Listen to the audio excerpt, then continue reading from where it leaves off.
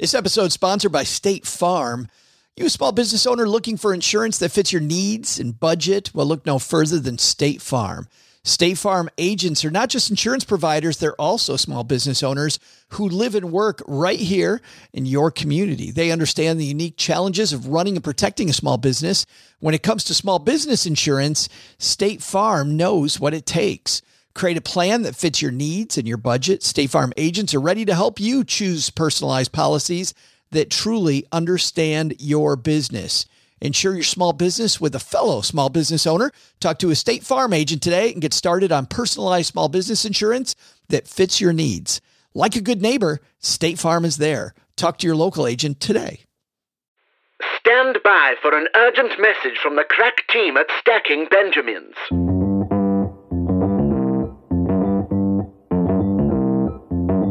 Live from Joe's mom's basement, it's the Stacking Benjamin Show.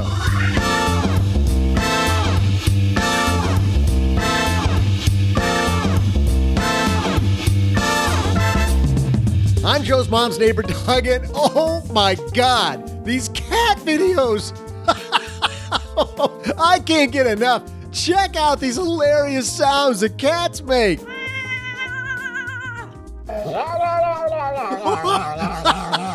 Oh my God, what? All right, okay, fine. I am reading the script. Maybe more on that later, but today we're super excited to talk money diaries. Wish you could be a fly on the wall talking about other people's money? Today, you will be as we welcome Refinery 29 Work and Money Director Lindsey Stanberry. Plus, in our headline segment, what are the highest paying jobs in the U.S.? We've got that info, plus we'll answer a listener letter, throw out the Haven Lifeline, and also save time for my incredible trivia. And now, two guys who are the Laurel and Hardy of the financial podcasting world, Joe and O-G.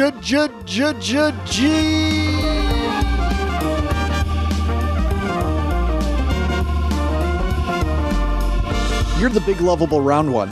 I don't even know who those two people are. You don't know who Laurel and Hardy... You've never heard of Laurel and Hardy. I didn't say I hadn't heard of them. I just don't know who they are. Are you Paula Pant in disguise? Hey. Welcome to another Wednesday here on the show. I am Joe Salsihai, Average Joe Money on Twitter, and those cat videos are addictive. Okay. He's like, if you say so. You know what else is addictive? Away luggage is incredibly addictive. This episode of Stacking Benjamin is brought to you by Away. Away makes first-class luggage at coach prices that allows you to charge your phone on the go for $20 off a suitcase, and I now own two of them. Go to awaytravel.com/SB and use promo code SB. That's awaytravel.com/SB, promo code SB. And before we get too far, Joe so rudely didn't introduce me to the show. You just went right from... Do I have to introduce you? No, that's cool. Everybody that's knows right. you. You're the reals. Come on.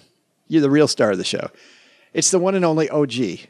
Oh, thank you. Okay. Yes. Glad to be here, Joe. I like how you pointed out. Thanks for having me back. Love how you pointed out, but you don't even introduce yourself. You just wait for it. Thanks for having me back. Hello, are you going to open the door? Hello.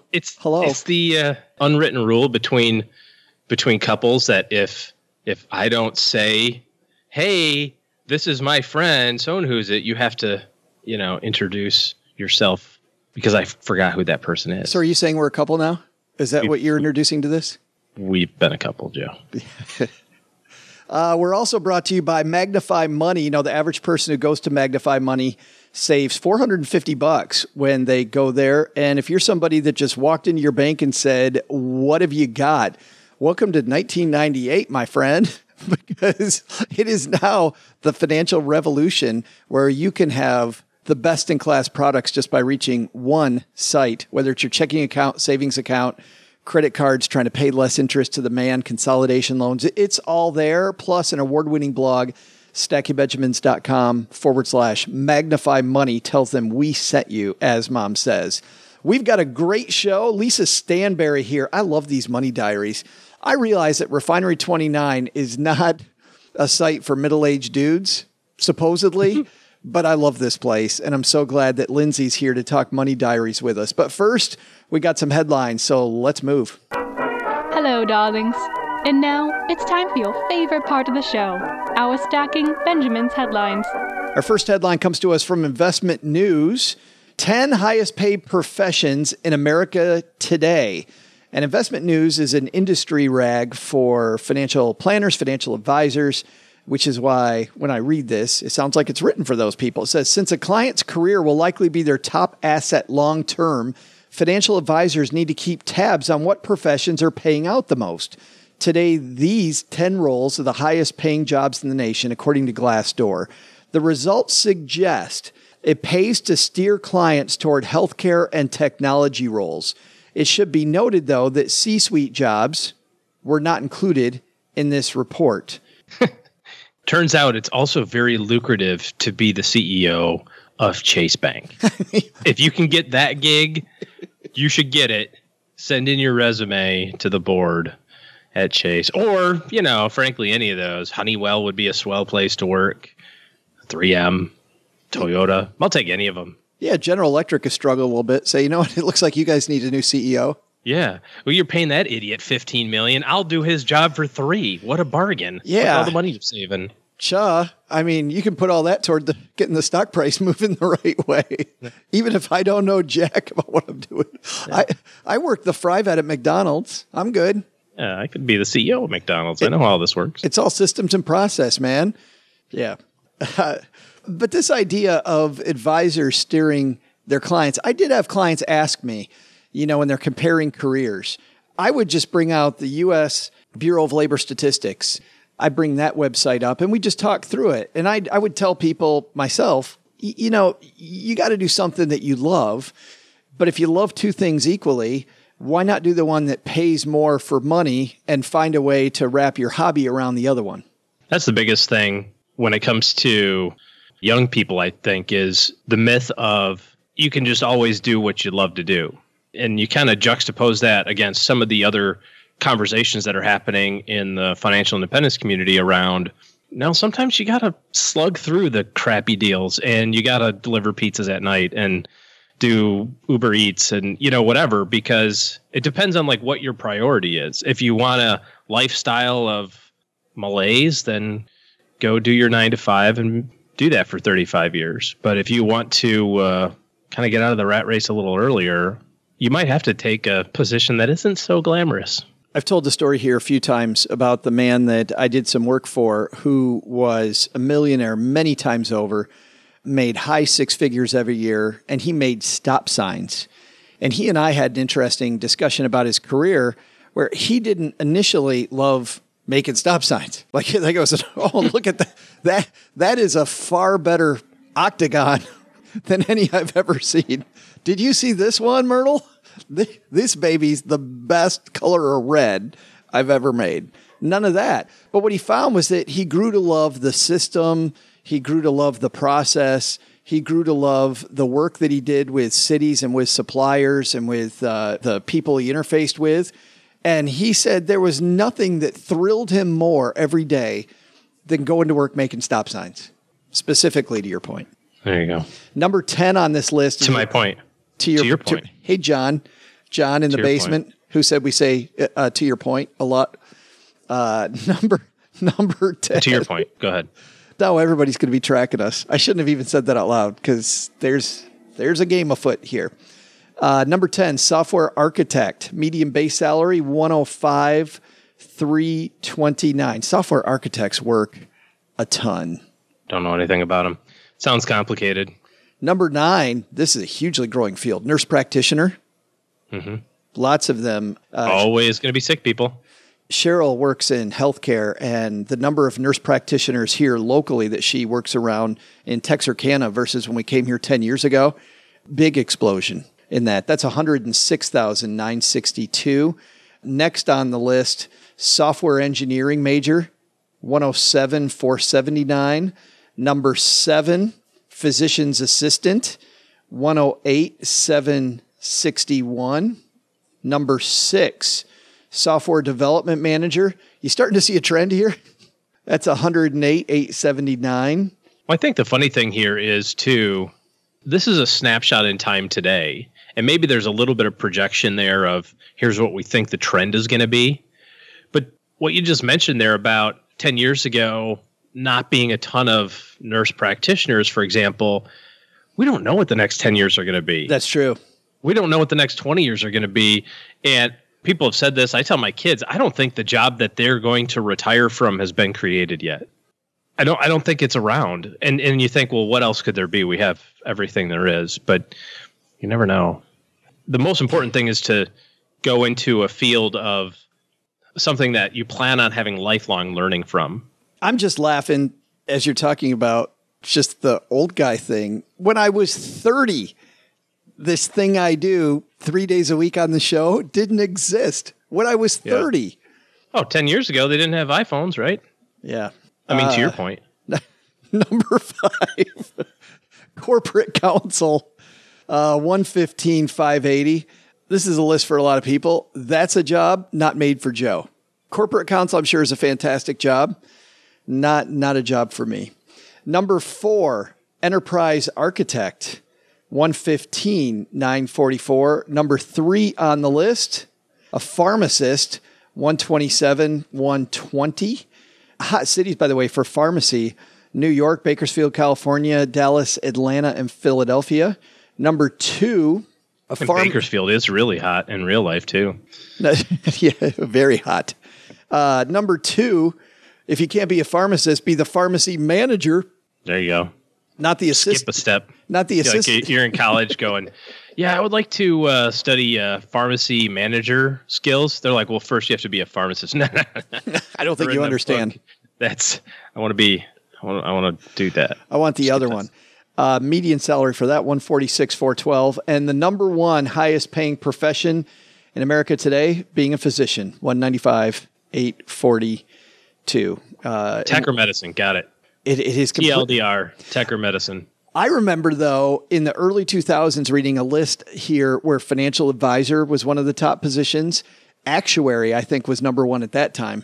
And I suppose actuary probably now is folded into one of these software tech positions. A good point. A lot of the actuarial work would probably be around algorithms, don't you think? A lot of that would be I don't know. Algorithmic stuff. Our second headline comes to us from Financial Planning. Big news in the ETF industry. Fund giant BlackRock closes 16 iShare ETFs. This is written by Jessica Matthews. BlackRock closed and liquidated 16 currency-hedged, minimum volatility, and multi-factor ETFs, according to the firm. The shuttered funds include iShares Edge, MSCI, Minimum Volatility Global Currency Hedged ETF. Easy for you to say. Okay. There's all 4 people that Who buys this crap? All 4 people that needed that fund in their portfolio are kicked out. And iShares Edge MSCI Multi-Factor Materials ETF, among others, the firm said. The decision to close the ETFs is part of an ongoing review to ensure products are meeting client needs, according to the firm. BlackRock stopped taking creation orders as of August 15th, and trading was suspended prior to market open on August 16th. Proceeds from the liquidations were scheduled to be sent to shareholders on August 22nd, the firm said. So, as they say, OG, the check was in the mail. And by this point, you probably got your money. If you were one of the 6 people that had the MSCI Global Index Currency Hedged Alt Min Vol Fund for whatever God knows reason. I think it shows how crowded this space is.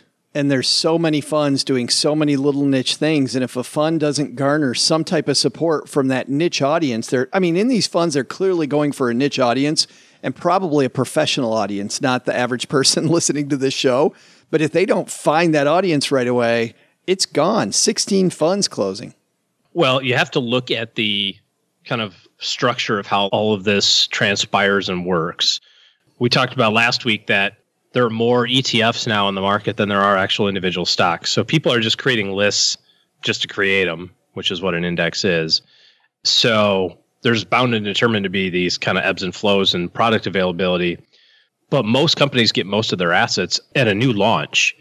So it makes more sense for BlackRock, rather than investing money in something that is fledgling or, very status quo, to close it And in 6 months from now, go, hey, everybody, look over here. We're launching a new fund.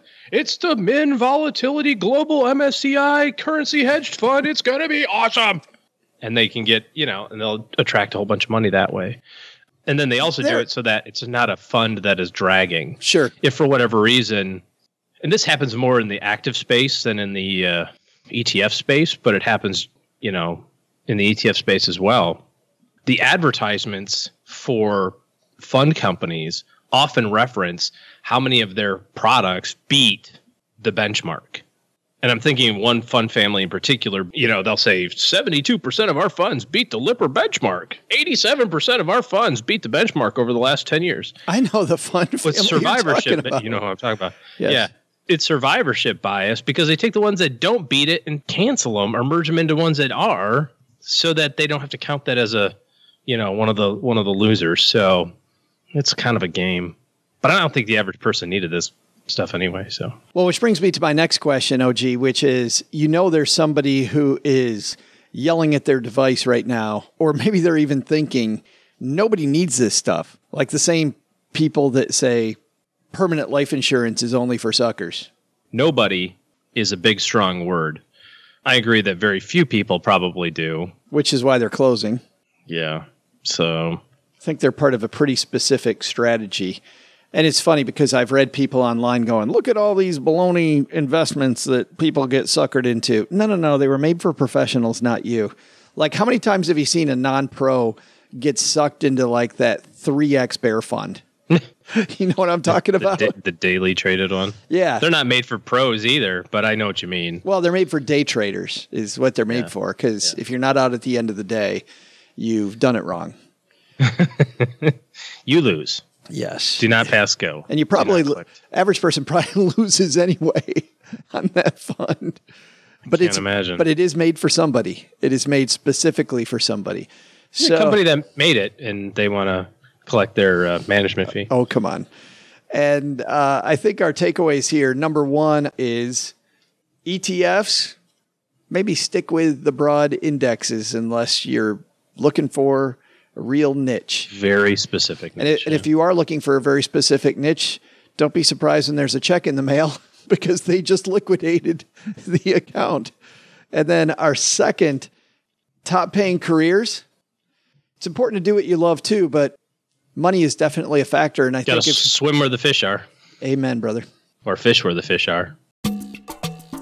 Depends on if you're at a nature conservancy or a fly fishing conference. That would make all the difference what you do with the fish. Lindsey Stanberry is here, OG. I don't know if the books are getting stronger this year or if my money geek is getting stronger, but this book was awesome. 300 pages of money diaries. Of course, I'm talking about the Refinery 29 post that goes out regularly where they ask readers to detail a week in their life and tell you a little bit about them. And you get so much. You feel like you're reading someone's diary because they don't just tell you about money. They tell you also about how it interacts with their life. And Lindsey has taken all of the money diaries and coupled them with advice, not just from herself, but also from experts in the area. It was great to see our friend Shannon McClay from the Financial Gym as one of the experts in this book. But this is packed full of goodness. I can't wait to talk about why budgets are baloney and what you can learn from looking at somebody's money diary, including creating your financial mantra. Lindsey Stanberry coming down to the basement.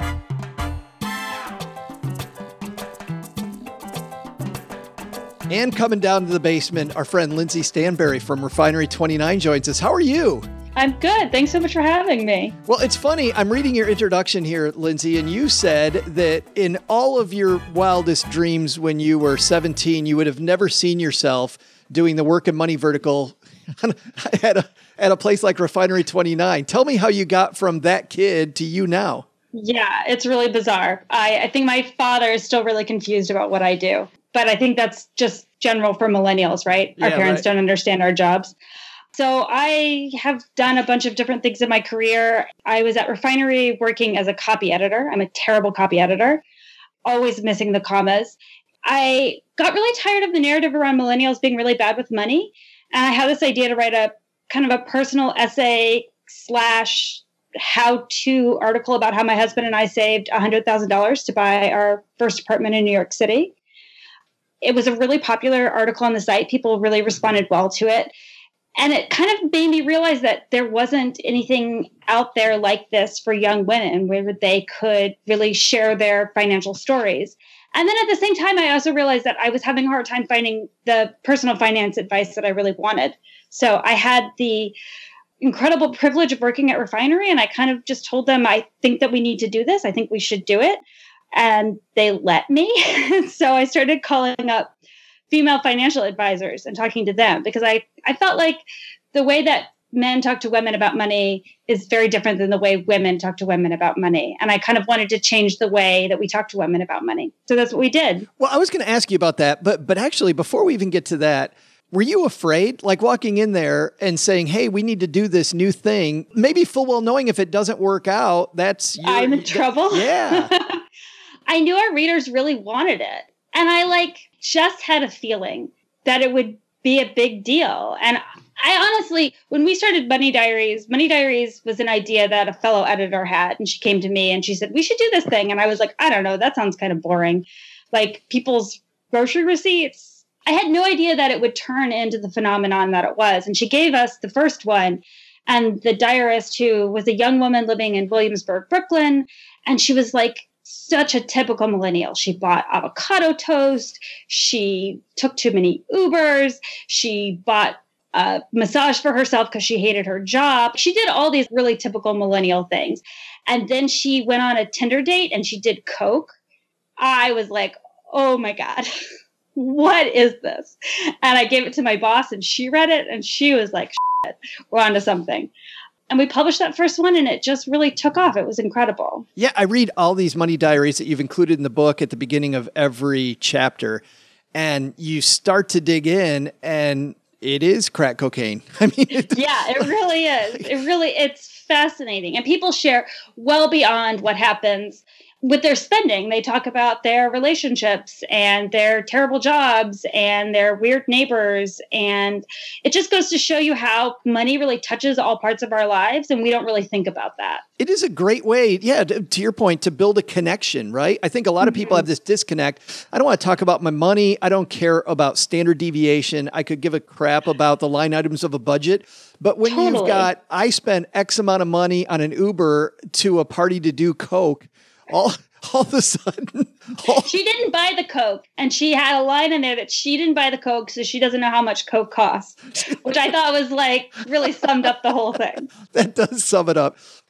So back in the day when I was a financial planner, I used to have to give seminars, and I only did 2 of these that were for women. They were pre-written for me. They were to put it bluntly, and it was just this whole you could tell it was written by a man. Yeah. It was all this mansplaining. Like, what's the deal there? I don't know. I think it's super bizarre. I think that when I was getting into this and what I was finding was when I wanted to read about how to invest in my 401k, people would tell me things like, you should consider buying stock in the clothing brands you like. And it's like, that's the worst advice I've ever heard. And I don't even know anything about personal finance. Just because I like to wear, I don't know, Zara doesn't mean I'm going to buy Zara stock.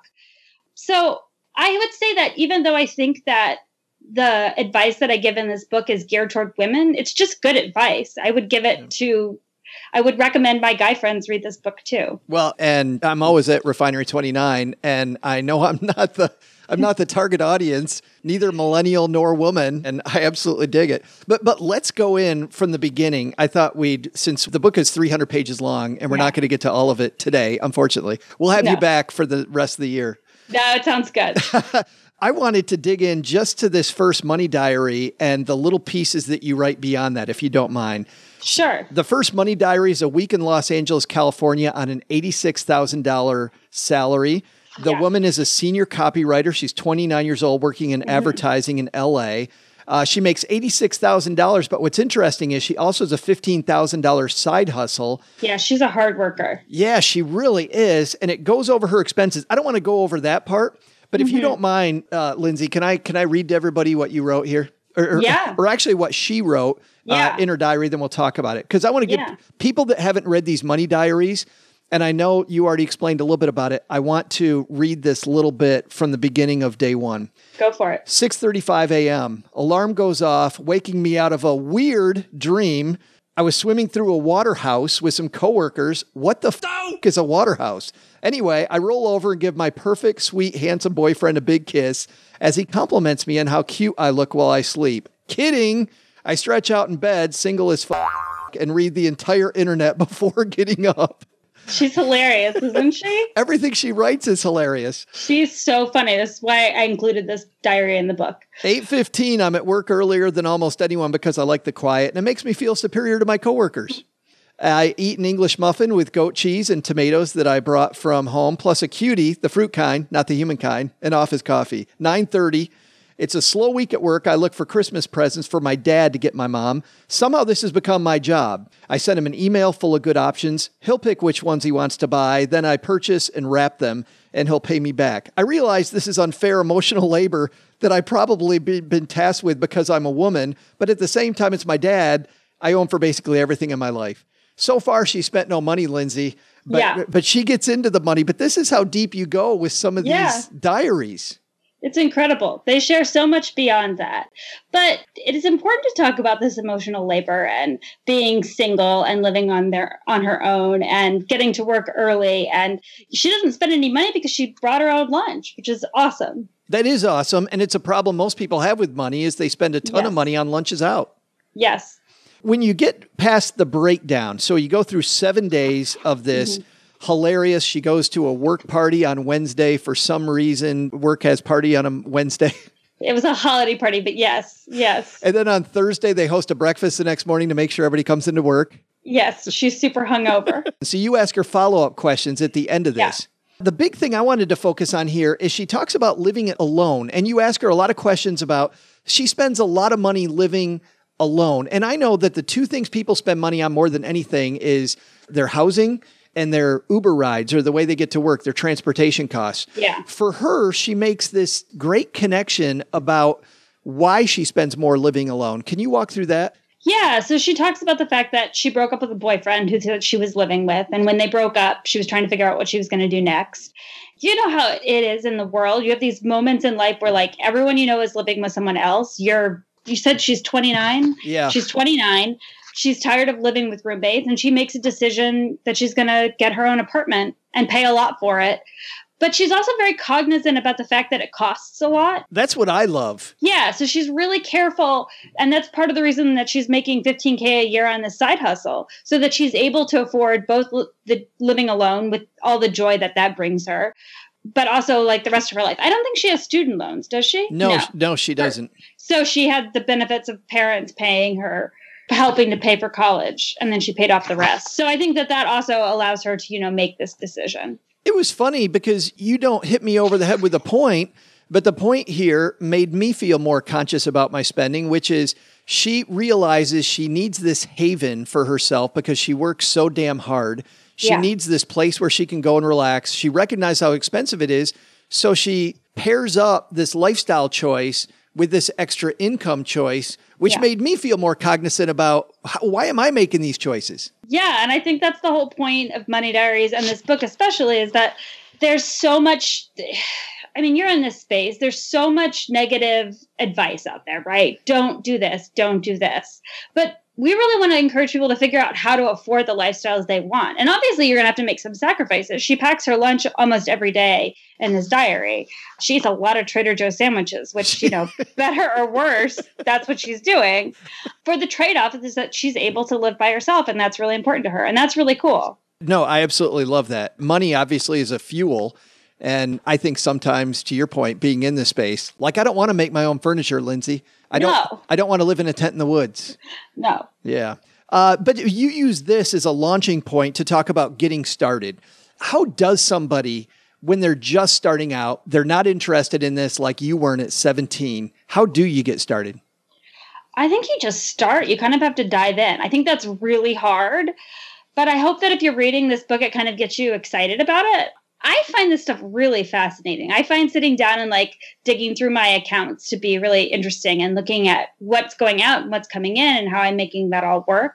So we recommend that you just start by writing everything down and really having an understanding. And I think when you have debt, that can be really scary. So it's going into it not feeling like you're going to be judgmental of yourself, just like I'm trying not to be judgmental of you as I help you through this process. It's funny that you say that. A lot of people worry about apps, about, oh my goodness, do I have the right stuff? And you say none of that matters. A legal pad is fine. I don't think that you need any of that. I've tried all of those different apps. I don't find any of them to be particularly good. I think that you just have to, it sucks to say it, but you kind of just have to be a grown up and like take responsibility for it. You're not always going to like what you see, but that doesn't mean that you shouldn't do it. And then you go into your money mantra. And I'm going to start with what you wrote here. If you're rolling your eyes at money mantra, which by the way, Lindsey, I totally was. I know, right? If you're rolling your eyes at money mantra, give me a minute to explain. This isn't some new age spiritual bullshit. As Priya Malani, the founder of the millennial-minded Stash Wealth, first told me, it's a statement that helps you remember why having control of your finances is so important. I love that. Can you tell me about your money mantra? Yes. Like I said in the beginning, I've had a really weird career. I worked in book publishing for a long time. It's funny to be back on the other side, being the author of a book. And I got laid off from my job, and it took a very long time to find a new job. And while I was going through the process of trying to find a new job, I was also trying to find like a whole new career path. In the end, I decided to take a job at a startup, but it involved me taking a $20,000 pay cut. Oh, wow. Which was huge. But I had this feeling that if I do this, it's going to lead me to new opportunities that I wasn't going to have otherwise. Also, I wasn't going to go back to school. I joked that this time at the startup was like my graduate school degree, except I didn't go into debt to get it. And my husband and I had, we had saved that initial $100,000 to buy our first apartment. But after that, we continued saving. That's just kind of part of our DNA. It's part of our relationship. And so I had this emergency fund. So I knew if things went really bad, we could afford our lifestyle. We could pay the bills, even if we were taking this big pay cut. And we weren't going to like go to Europe or really take any kind of vacation. But I thought it was worth the risk. And so that's been my money mantra always, is to always have enough money in the bank that I can take a risk. A calculated one, but a risk nonetheless. I love that though. So you have this, this ability to do things that will advance your career, and you don't have to think twice about. And knowing you just a little bit, you probably do think twice anyway. Yes. But you don't have to think twice about, is it worth it or not? Or do I have the stamina for this fight? Because you do. And I definitely come from a place of privilege. I've had so many opportunities. I never had student loans. My husband is incredibly careful with money, and that's like a really lucky thing to have been coupled up with him. And even though I've had I have this privilege, being able to think about money in this way has really changed my perspective on things. You have action items at the end of each of these chapters, and one of them at the end of this is to write down your money mantra and keep it handy. Mm-hmm. And by the way, at the end of during these chapters, you also have, while you're at it, save $2. And so far at this point in the book, you've saved $3. I laughed when I first saw that. And I immediately did what I think everybody does. I went to the back of the book to see how much money I'm going to save by the end. Funny. Yeah. So I make it to the end, and it's funny because I've forgotten now how much money that I've saved.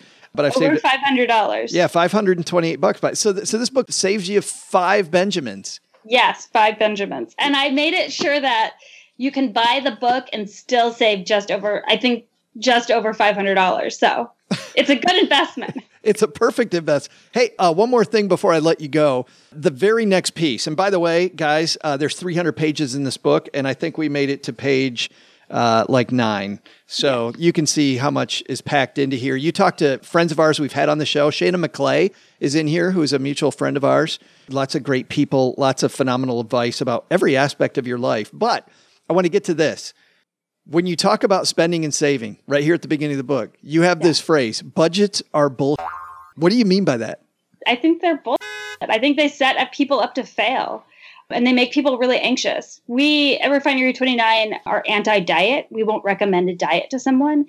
And I feel the same way about budgets. I just think that they make people feel uncomfortable. That's not to say that we don't go through this book and recommend ways that you can think about your spending and saving. We go through Elizabeth Warren's 50, 30, 20, what some people would argue is a budget, and I would say is just a way of looking at what's coming in and out of your pocketbook.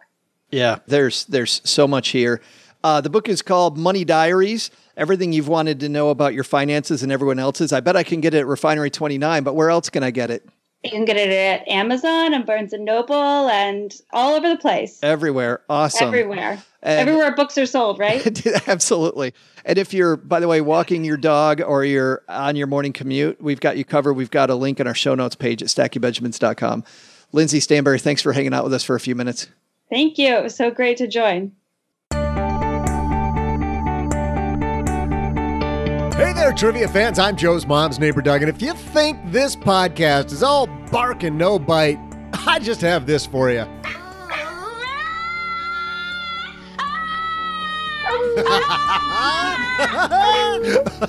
All right. I'll get to the trivia. Get off me, man. Okay, here's today's amazing trivia question. What high-end retailer was the first to introduce the gift card? I'll be back with your answer and maybe another... Oh, fine. Okay, I won't. Yeah, in just a moment. Stacking Benjamins is supported by Magnify Money. We're going to do the thing that we do fairly often here. You can hear me typing as I go to stackingbenjamins.com/magnify money. And we look over at savings account rates. And check this out. Just a couple links. And recording this one a little bit early, so rates might be higher than this. I don't think they're going to be lower. But Salem 5 Direct at 2.05 is the highest interest rate on Magnify Money. Think about what interest rate you're getting. You getting 2.05 on your savings account? I seriously flippin' doubt it. So for a better interest rate, magnifymoney.com will show you. Now that's first. What's surprising is in second now is Utah First Credit Union. Haven't seen that one lately. And Citizens Access also haven't seen that one. Those are second at 2%. What's interesting about those two is that Popular Direct has been at 2% for a while, but Magnify Money lists them fourth. And the reason you can very quickly see is because they get an F on their fine print score, meaning their fine print is way too complex for most people. Utah First has a B in that area, and there's only $50 as a minimum deposit to get the 2%, so they're there. Citizens Access is a $5,000 deposit, and they get a C grade, which is interesting because Salem 5 Direct has a B grade for fine print and only a penny to get it, and it's 2.05. So there, look what I did. I very quickly was able to compare, ditch, switch, and save money.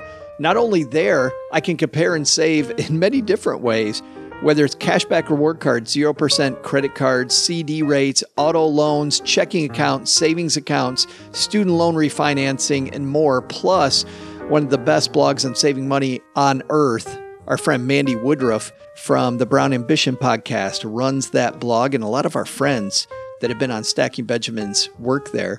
stackingbenjamins.com/magnify money is our favorite place to compare, ditch, switch, and save. The average person saves $450. I'm also excited that we're supported by the only company that makes luggage that I've ever cared about. Thanks to Away for supporting Stacking Benjamins. Away makes affordable, high-quality suitcases that charge your phone, and they cut out the middleman. And by doing that, they're able to offer you the perfect luggage made with high-quality materials at a much lower price. I'm not kidding on these materials. I don't know how it all works together. Like, that's not my area. They talk about this impact-resistant German polycarbonate. No idea. All I know is I've run into stuff. I also know that I kind of beat up my suitcases a little bit. Takes a licking and keeps on ticking. I remember that one. I don't even remember what advertisement that was from, but we're going to apply it right now to Away luggage. Away is the perfect suitcase to make your travel experience stress-free. The carry-on bags, the ones I have. So I've got the carry-on and the bigger carry-on. They also offer the kids carry-on, the medium bag, and the large bag. But the carry-ons have these 2 USB ports and a high-capacity battery that lets you charge multiple devices on the go, whether it's your phone, your laptop, your tablet. So you never have to worry about a dead phone or fight for an outlet at the airport. Ultra durable, lightweight, we talked about that. Smooth ride in any direction. 4 360-degree spinner wheels that can't get stuck or broken. Theft proof, it's a TSA approved combination lock built in to keep your belongings safe.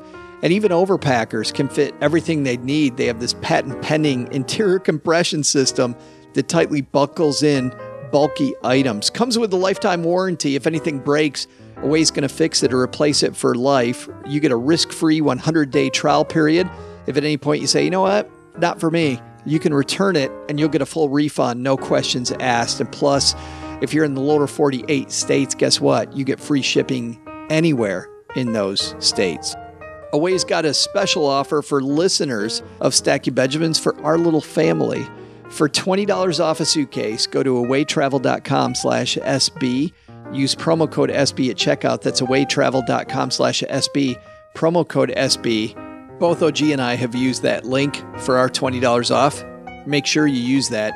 Not only does that tell them that we sent you, but it also, hey, it's $20. What's that phrase? $20 is $20.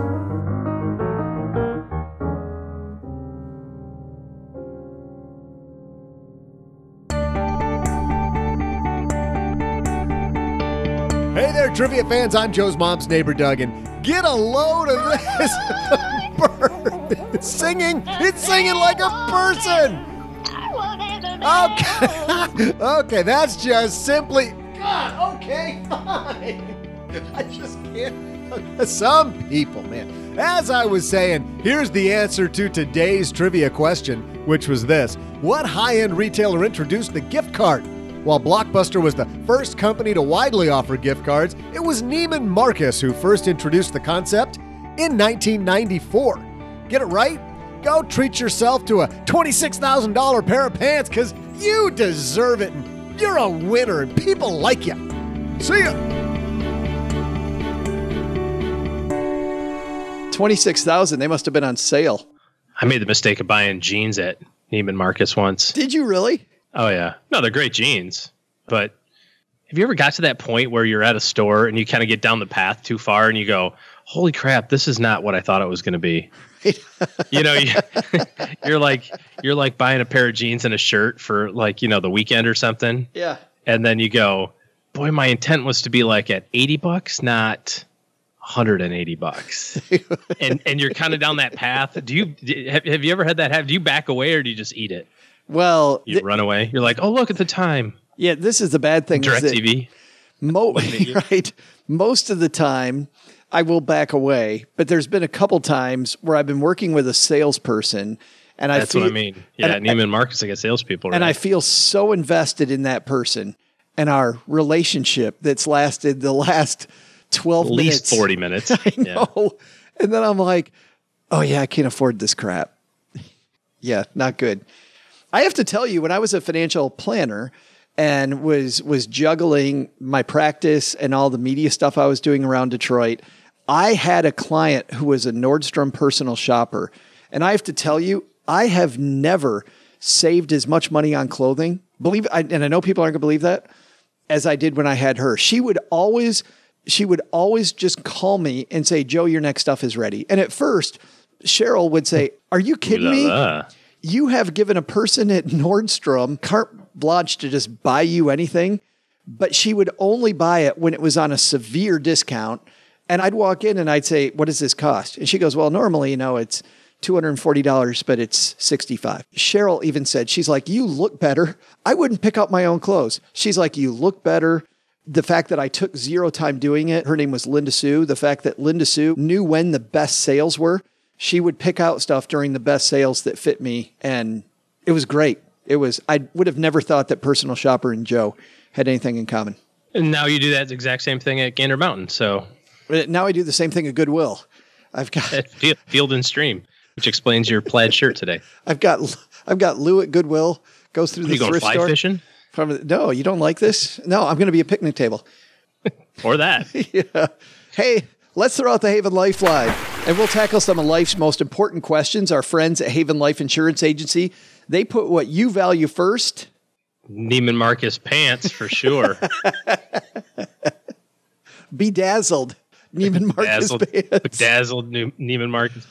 Pants and closed ETFs. I don't know. Either that or your loved ones and your time. And don't your loved ones love you more when you're in bedazzled pants? Yeah, when you come home from Neiman Marcus with a big bag of stuff, your significant other is totally impressed.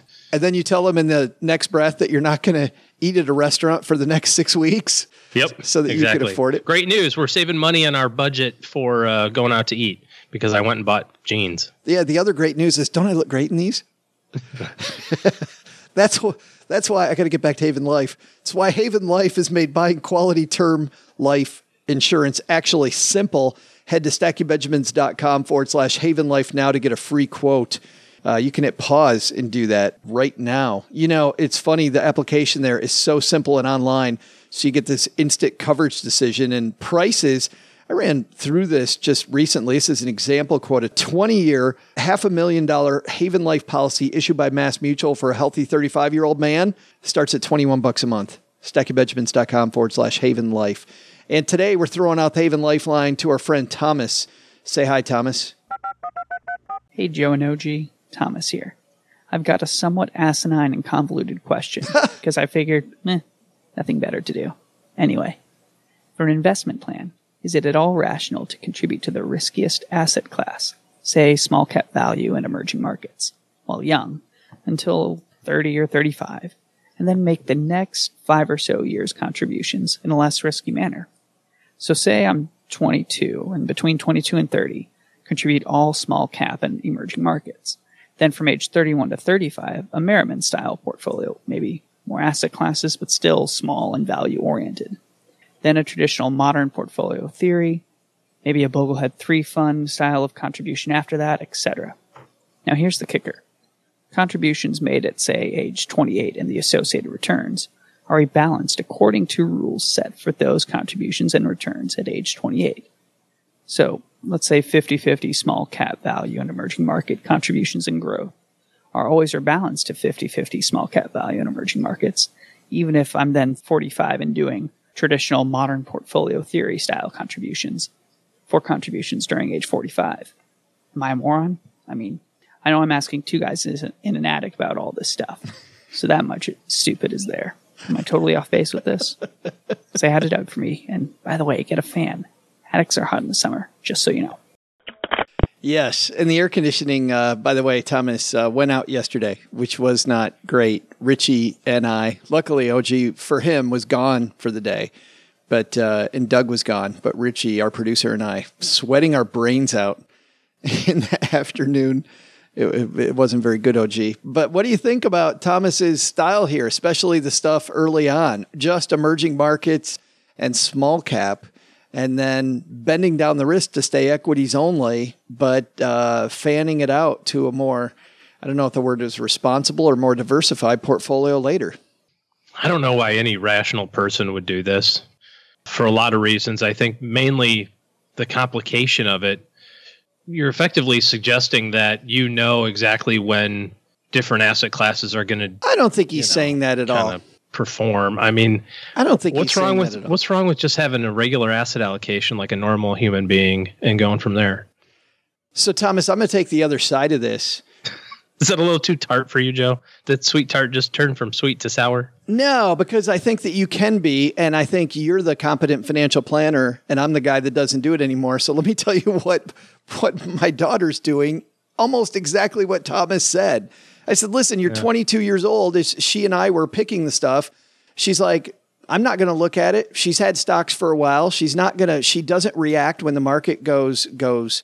Now, she hasn't seen a big time downturn yet. But also she doesn't have the same money she'll have when she's 40 or 45. And she said, she's like, Dad, if I lose 20% on $500, I didn't lose very much money. Like in the big scheme of things, I didn't lose much. So why not crank up the risk? So she has one fund, Thomas, in her 401k, her first year saving. And by the way, great on her. And she's told me I can tell people that she saved over $10,000 into her 401k in her first year working out of college. I mean, do the math on that, OG. Just that money, what that's going to be worth when she's 60. But it's all small cap. She just went all small cap. That's it. To Thomas's point, why not? I'm 22. Well, so counterpoint. To your point. Yes, to your point. Actually, to the opposite of your point. What about the last decade, which has mostly predominantly been driven by U.S. large cap growth and very small intermittent blips of emerging market and small cap value or small cap doing well? If you would have done this starting in 2008, you'd be way behind. Why not just have a regular, well thought out, diversified asset allocation? That can be all equities, by the way. You don't have to put any of that stupid fixed income stuff in there. And now you've automatically got a way to rebalance in addition to your contributions, which is kind of the rebalancing in and of itself by your, especially early on, you're going to be contributing more than your portfolio will be varianceable, if that makes sense. It's your portfolio is not going to move as much as you're going to be putting money in generally at the very beginning. But yeah, when you're 22, you still have 80 years of time horizon. And when you're 52, you have 50 years of time horizon. I don't know that means that how would you have a different asset allocation at 22 versus 52? The only difference would be that you need money at 65 also. I don't know. Why not notch up the risk a lot when the dollar values are small? That's the difference. She wins either way. If it goes up, she wins. If it goes down, she wins because she didn't lose that much money. And guess what? Because it's her 401k and she's dollar cost averaging into the 401k, or in this case, Thomas. We can stop talking about my daughter, I suppose. But if Thomas is doing this where he's dollar cost averaging in and that volatility goes south, fantastic. Like the market going down for him, if he's just starting out, like high five yourself. Sure, I lost a couple $100, but I'm also now driving bunches of money into one of the most volatile asset classes out there, which is exactly where I want to be when the market's low. So why not continue that all the way into your 50s then? Why is the magic age between 30 and 35? Or 31 and 36 or whatever he said? Oh, I don't know. I just thought that as the dollar values get higher, fanning it out, where he's holding on to the dollar values, and now you're talking about real money when you talk about 20% down, and you're probably going to get more emotional about it at that point. Yeah.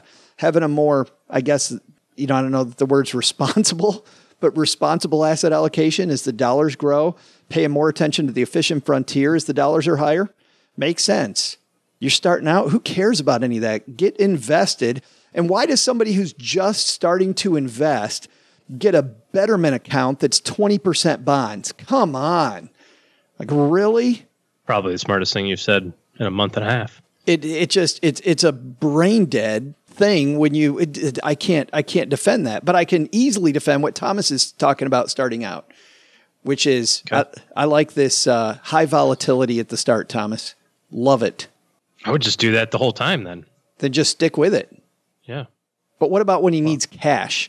Well, frankly, with that type of volatility, if he does the thing that you see financial planners talk about where you're in retirement, so you have maybe 8 years in an account with cash and the rest is just go, baby, go. Historically, that's worked pretty damn well.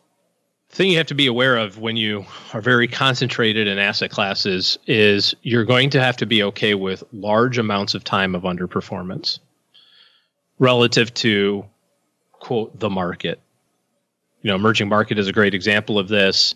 There's really great periods of time and then really long, crappy periods of time. Small cap is another great example of that most recently. Had a great 2000s, latter part of 2016. But generally speaking, the 8 years prior to that were pretty miserable. So I think that's the other side of it too, is that I think a lot of people can talk a big game, but then when when your feet get put to the fire, are you really going to stick with it? And so you started this in 2008 and in 2009 and in 2010 and in 2011 and in 2012 and in 2013 and in 2014 and in 2015, and then most of 2016, you're getting smoked year after year by large cap growth. The S&P 500 is kicking your butt, and you're 8 years into it, and you're going to go, yeah, I'll just stay the course. I'm underperforming by 5% a year, or whatever the number was. So I think we also have to look at it from the behavior side of things as well. I do agree with that. I mean, back to my daughter for a second. I know her.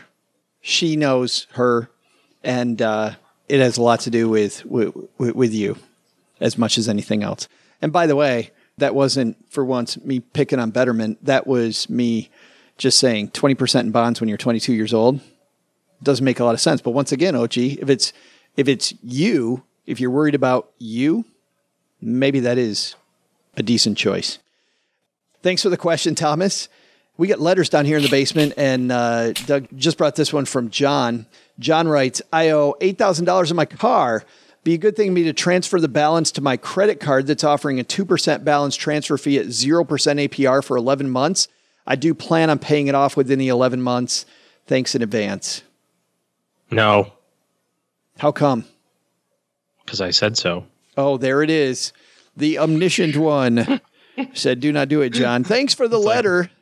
Yeah. It's like my mom said, no is a complete sentence. There it is. Yeah. Well, he didn't tell us what the interest rate is on the truck. On the truck? He said car, but you can fill in, whatever. Vehicle. Yes. What is the current interest rate of the said vehicle loan? And that makes all the difference. The other thing I think, John, that makes all the difference. What is it? Does he say? He doesn't say. The other thing that makes this dangerous from where I sit is how many times have you and I seen someone do something like this? And this is when you start to get in the law of larger numbers. Certainly working with a couple hundred families is not the law of large numbers like an actuary that we were talking about earlier, but it is a law of larger numbers. And you and I would see this kind of crap go wrong a lot. More times than it goes right. I mean, you just have to look at it this way. If the interest rate on your car is 4% and the interest rate on the credit card is 2%, because it's 2% balance transfer fee, and it's really not 2, it's more than 2 because it's over 11 months. So you got to take 2, divide by 11, and multiply by 12 to kind of get a more close effective interest rate annualized. Well, the 2% is 2% of the balance that he's doing it with, I'm sure. Yes. Yes. And so when comparing that, you have to think about, okay, if you have an $8,000 balance, you're going to pay it off in 11 months, you're paying $800 a month, right? I mean, give or take. Yeah. And so the interest rate on that loan is going to continue to go down, or the interest amount on that loan is going to continue to go down, so much so that the last month's interest is only going to be, if it's at freaking 4%, like $30, because it's a declining balance. Whereas the 2% is going to get levied on all 8,000 immediately. So the difference. So I don't think it's going to match. I don't think it's going to matter. The difference isn't as high as he thinks it's going to be. Well, even if it's, I mean, you got to look at the risk reward component of it. At what point do you say the value of this is worth the risk of the other side? I'm saving $180 of interest in exchange for the potential that if this goes wrong by one flipping day, they're going to hit me with $1,600 of interest or whatever the number is. That is not asymmetric risk reward. It's the other way around. That's the bank doing that. That's why the bank does that, as they say, well, we're going to give this out. We're going to give this free money away for a little bit. And there's going to be a lot of people that pay it off and do the right thing. But there's going to be a bunch of people who screw it up. And for us, that's a really good return on investment. We're going to give this guy $8,000 for free. And then in 11 months from now, we know that a certain amount of them are going to go, oh crap, I forgot. Bam. We're going to make $1,600. So to me, the risk reward of that doesn't even make sense either, because if you miss it, you're screwed. And you're talking about like 8 months of time frame or 10 months or whatever he said. Just don't make your life complicated. People, it's just like Thomas a second ago, trying to spend all this energy on this infinitesimal decision as opposed to spending all the energy on the real big stuff. Like, why don't you go work overtime and pay your truck off in 5 months instead of 10? You know what I mean? I'm not picking on. No, I was thinking something similar here, which is back to behavior, which you were talking about with Thomas and with investors as markets go up and down, how it's more about you. I might, John, use this higher interest rate to make you angry, and that'll make you pay off even more to the truck. So instead of saving yourself $100, maybe even max $100, use that fact that you're going to overpay on this damn thing to pay it off quicker. There it is.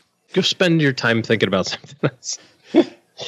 Thanks for the question, John. If you've got a question, and by the way, thank you too, Thomas, for the question. If you've got a question for the show, only difference between John and Thomas Thomas is taking home some swag because he called the Haven Lifeline, and he'll get the Greatest Money Show on Earth t-shirt. By the way, we started teaming up with this cool place called TeePublic, and they are also doing wall hangings, mugs.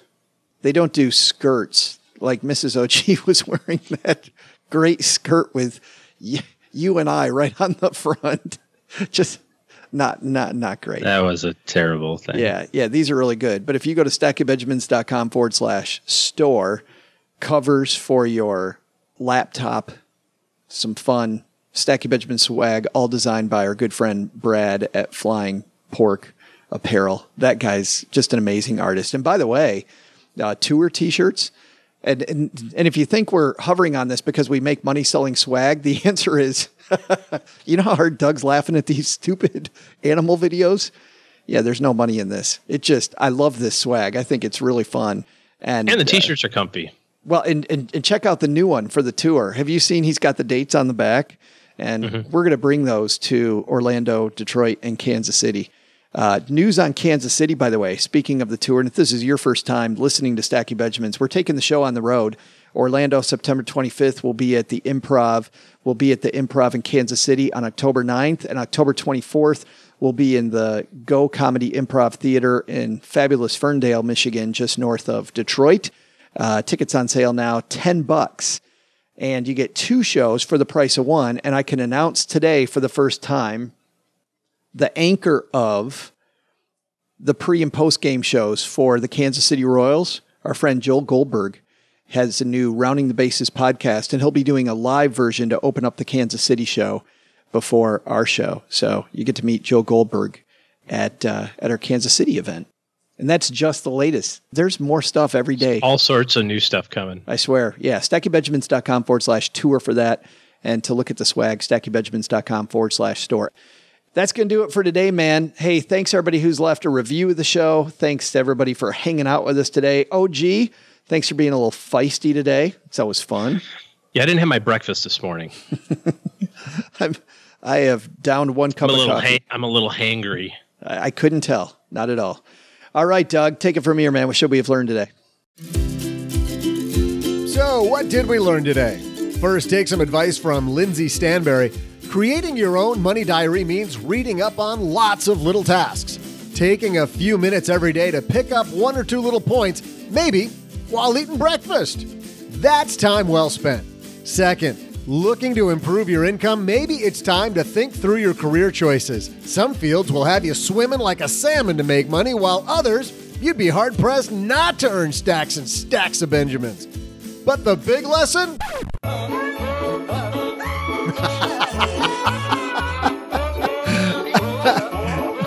Yeah. Special thanks to Lindsey Stanberry for dropping by. You'll find Refinery 29's Money Diaries wherever books are sold. Stacking Benjamin supports independent bookstores, so if you'd like to buy Money Diaries using our link, stackingbenjamins.com/Powells, you'll also help out the show. Thanks! This show was created by Joe Saul-Sehy, produced by Richie Rutter-Reese, and engineered by the amazing Steve Stewart. Online, visit us on Twitter at @SBenjaminsCast or on our Facebook page. I'm Joe's mom's neighbor, Doug, and I swear the worst part about coming over to Joe's mom's house is having to put on pants. SB Podcasts may receive payment on the show from sponsors and guests in the form of books, giveaway items, discounts, or other remuneration. There's no way you would take advice from these dorks, but like Joe's mom always says, don't take advice from people you don't know. This show is for entertainment purposes only, and before making any financial moves, consult with a real financial advisor.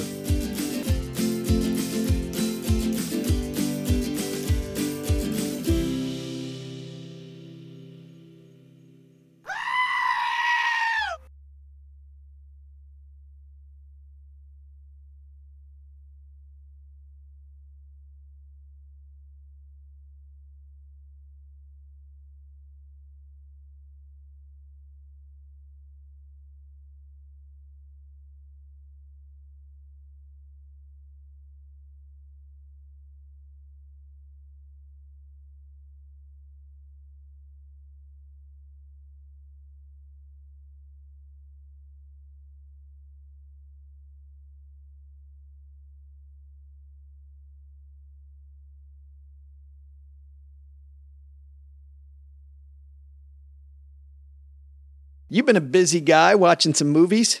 Yeah, only because of American Airlines' selection. Yeah. Well, first one you saw was this movie that now is coming out in video here soon. If it's not a video out yet, this is a little comedy film called Blockers.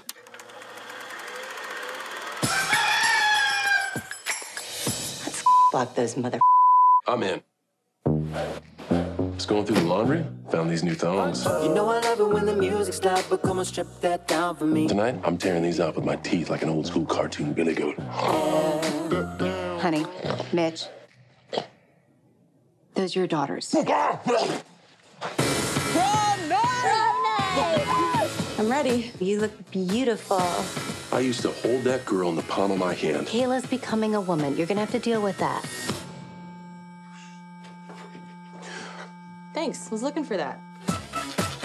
We gonna light it up like it's prom night. Dad, why are you here? You think I'm gonna miss the most important night of your young life? Isn't that graduation? Graduation is for losers. The day you find your daughter's electric toothbrush, and you think it might be something else. Yeah. And she takes it from you and says, "Thanks, I've been looking for that." That's a little awkward.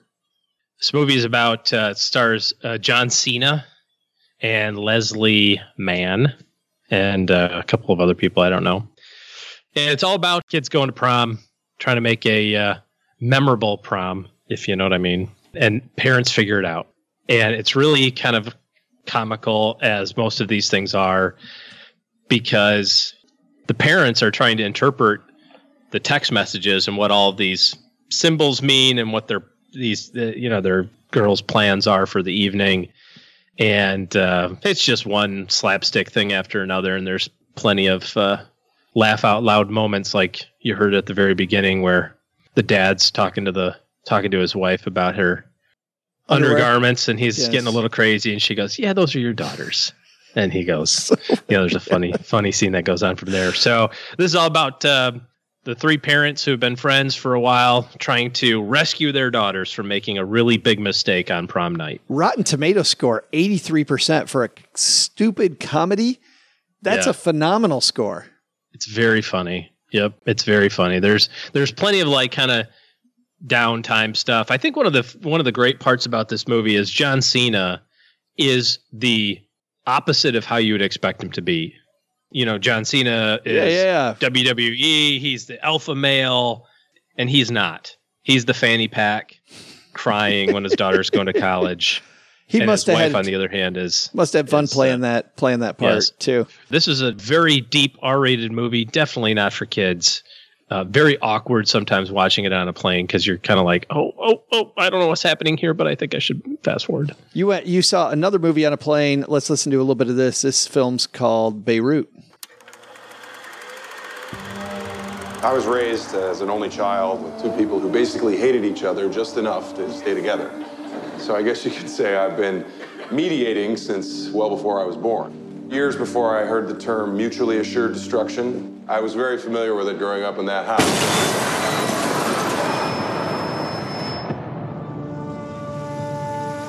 Mason Francis Skiles, 45 years old. 10 years ago, he was deputy chief of mission here, until his wife was killed. He's damaged goods, but he's manageable. Maybe one of you can tell me what I'm doing here. 3 nights ago, an American was pulled off the street in West Beirut. Next morning, we got a communique from a group calling itself the Militia of Islamic Liberation. They have the guy they want to talk. They want you to broker the deal. They asked for you specifically. Wow, John Hamm, Rosamund Pike. They asked specifically for him. He's got a little bit of a background. This looks intense. This is a great movie. Yeah. Just to wrap up the one prior to this, thumbs up on Blockers, by the way. Totally fun movie. This is a completely different one. So this is set in the 70s and 80s. Yeah, there's no comedy. 70s. No comedy here. No. This is, he's working for the CIA. He's got a career. He's in Beirut. Starts out, he's hosting a party, and his wife gets killed. Fast forward 10 years, now he's back in the States. He's a mediator, and he's, mediating union contracts. He's a raging alcoholic. And somebody walks up to him and goes, "Hey, you're Mason. I was told to give you this envelope." That's basically the CIA reaching back out going, "Yeah, we're going to need you to come back to Beirut." So it's him trying to figure out what his role is in all of this. It's the CIA and the government trying to cover their rear ends. It's them trying to pin this stuff on him. It's him trying to not be involved because he kind of doesn't want to be. And then he finds out, a little secret about this whole thing. And this just kind of spirals out of control. Meanwhile, he's trying to keep it all together because his main job is to get his buddy back from his captors. But there's 15 different layers of politics and espionage and all this stuff. Great movie. Totally intense from beginning to end. Very, very, very cool. Not a popcorn movie. You're not going to get up and hit pause and, refill your Coke and come back. This is locked in for 2 hours, beginning to end. Totally awesome movie. I'm on the edge of my seat watching that trailer. Yeah. Yeah, I can't. Yeah, I'd seen the preview for it before, but it's just, again, one of those, it happened to be the letter B on the plane as you scroll through them, and you're like, oh, sure, I like John Hamm. Play. I don't even remember when this movie was in theaters. It must have been early this summer, and I just missed it. Yeah, kind of recently, yeah. But, you'll like this. You'll like this, Beirut. Good stuff. Very cool. Well, Stackers, the show might be over, but the celebrations are just beginning because it is Military Appreciation Month, and I want to celebrate people like my brother-in-law, Eric, who is such a giving person. Eric will do just anything for you. And as a Marine, you can see that his time in the military taught him to be a guy who gives to his community, gives to his family, and is always there when you need them. This Military Appreciation Month, Navy Federal Credit Union wants to celebrate members like Eric who go above and beyond. Navy Federal offers member-only exclusive rates, discounts, and tools to empower their members and help them reach their goals. Navy Federal's employees are part of the community they serve. Many of them are military family members, reservists, or veterans, and all branches of the military, veterans, DOD employees, and their families are eligible for Navy Federal membership. In fact, there are so many resources on the Navy Federal website, resources like Best Cities After Service to help veterans transition to civilian life, and Best Careers for Military Spouses to support military families. Visit NavyFederal.org/celebrate, and you'll see all of their Military Appreciation Month offers and other Navy Federal offers. Navy Federal is insured by NCUA, Equal Housing Lender.